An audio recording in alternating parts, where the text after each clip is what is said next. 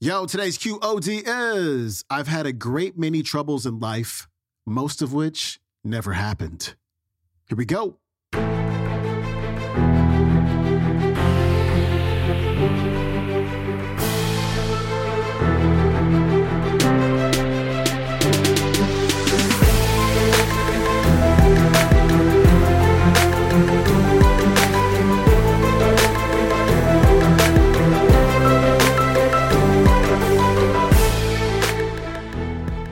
Welcome back to the Quote of the Day Show. I'm your host, Sean Croxton of SeanCroxton.com. Today's talk with Dan Millman is the perfect follow-up to yesterday's talk with Bob Proctor, because Dan is going to talk about our beliefs, our conscious and our unconscious beliefs, and how they contribute to our interpretations of things, of life, of events, of communications from other people.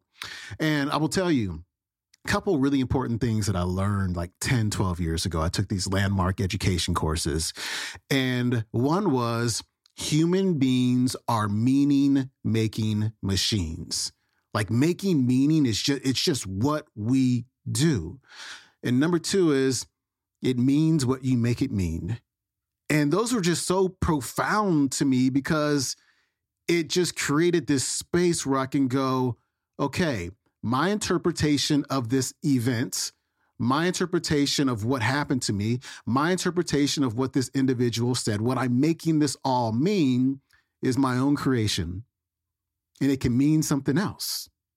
Like this is not the final interpretation. It could be something else. And that just, again, that's so freeing.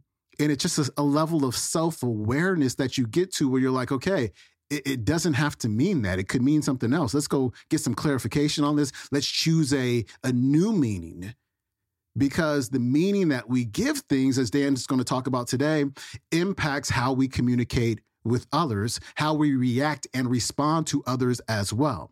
So he's going to talk about that. He's also going to give you a few things that you can do to become a better listener and a better communicator.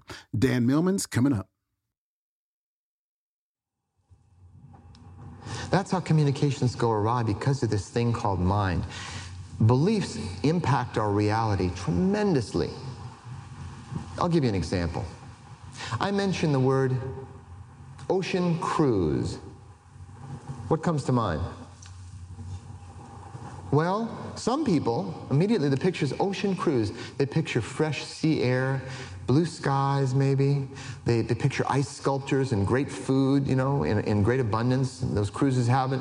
Maybe a swimming pool on the deck or a shuffleboard.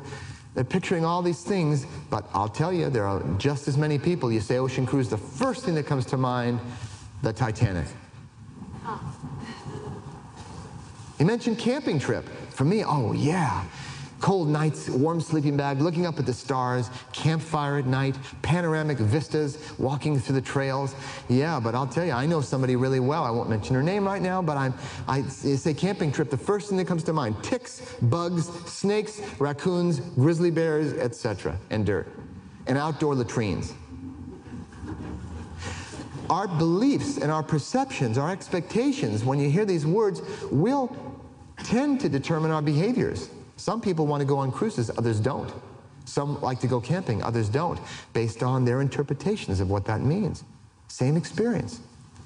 So our beliefs do affect, they do influence our lives and our choices, the choices we make. There are two kinds of beliefs, only two kinds of beliefs: conscious beliefs and unconscious beliefs. And simply put, a conscious belief is something we know is a belief. It could be a religious belief. It could be a belief in a style of dance or martial art that we practice. It could be a belief about money, about religion, about spirituality, about men or women. But we know it's a belief. It's conscious. We go, well, this is true for me. It may not be true for you, but it's true for me. This is my belief, my opinion about this.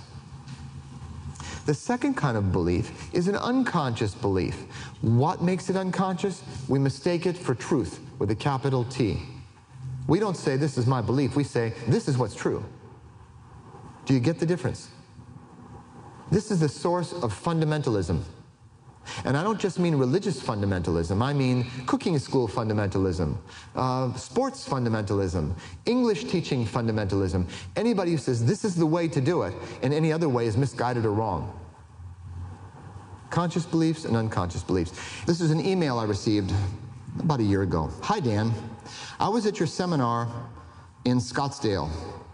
I was there with my husband and 4 friends. You may have noticed that 6 people got up and left after you had been speaking for about 20 minutes. I wanted to let you know why, if you were interested. We had free tickets to this event. Bad sign right there. But none of us knew very much about you. We were not aware that you teach that, quote, sin is geographical, unquote.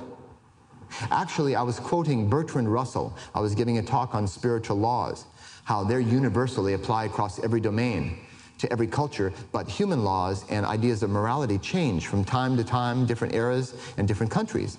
And I quoted George Bernard Shaw, who said sin is geographical. I thought it was a cute quote. But they were assuming I was teaching that, among other things. All of us there are Christians and believe that sin is definitely not geographical. Sin is sin, and it's as simple as that. You can discover this for yourself if you would read the Bible. It was very obvious that most of the people there that night were very hungry for some answers. I am saddened that they are being so completely misled. The only way to salvation is through Jesus Christ. I suggest that you read the book entitled More Than a Carpenter. This book clears up any doubt that Jesus is indeed the Son of God. I didn't know I had been denying that, but I hope that you can find some answers in the Word. I wish I could have spoken with you personally that night. I want you to know that you are in my prayers, and I hope that you will come to know the Lord Jesus as I know him and ask him into your life.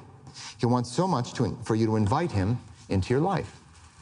This was a very sincere, good-hearted person, obviously. I wrote her back and thanked her for writing me that, and also that she would be in my prayers too.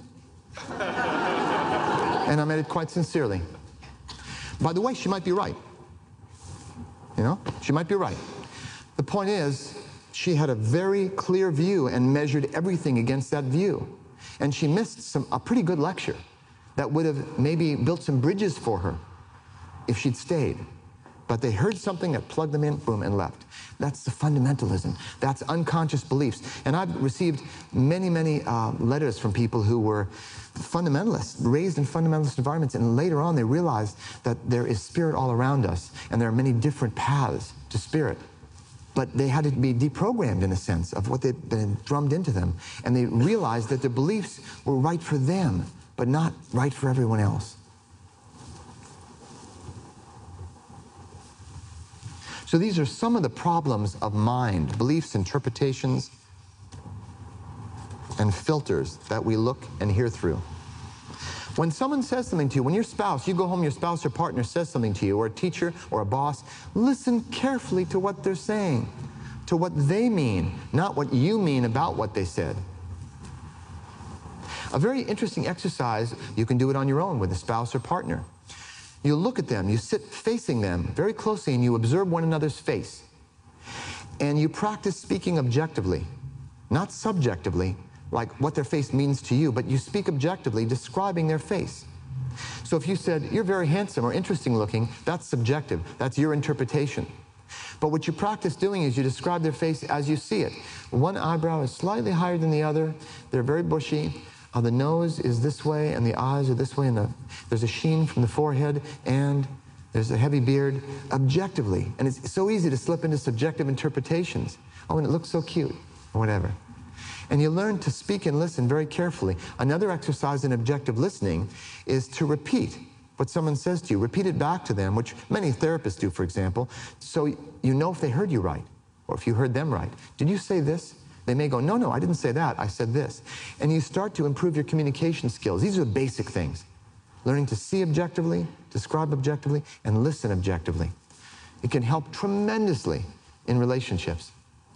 And people start feeling heard rather than off somewhere. In fact, Gene Kerr once said, I tried communicating with you, but you were so absorbed communicating with yourself, the line was busy.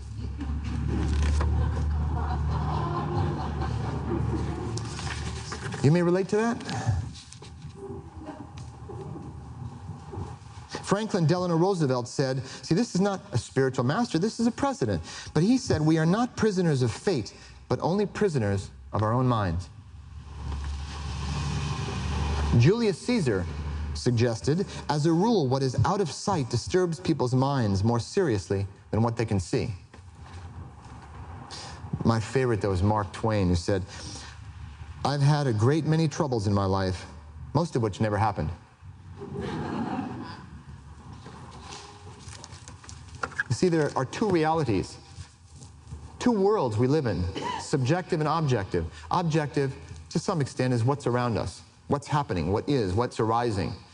And the other reality is our subjective reality, what we think and interpret about that.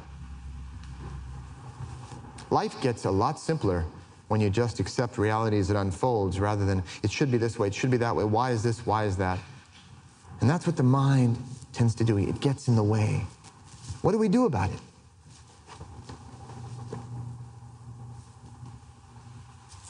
Speaking of interpretations of reality, do you know the story about Mullah Nasruddin? He was a Sufi wise man, kind of an enlightened idiot. Best way I can describe him. A real character. And one day Nasruddin was walking into the marketplace, and two men were shaking their fists at each other, arguing. And there was a crowd gathering around them, all this hubbub, and someone said, oh, there's Mullah Nasruddin. He'll know what to do. He'll know who's right. So Nasruddin walked up and said to the first man, well, what's your story? And the first man told his side of the story.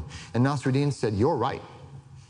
And the second man said, wait a minute, you haven't heard my side yet.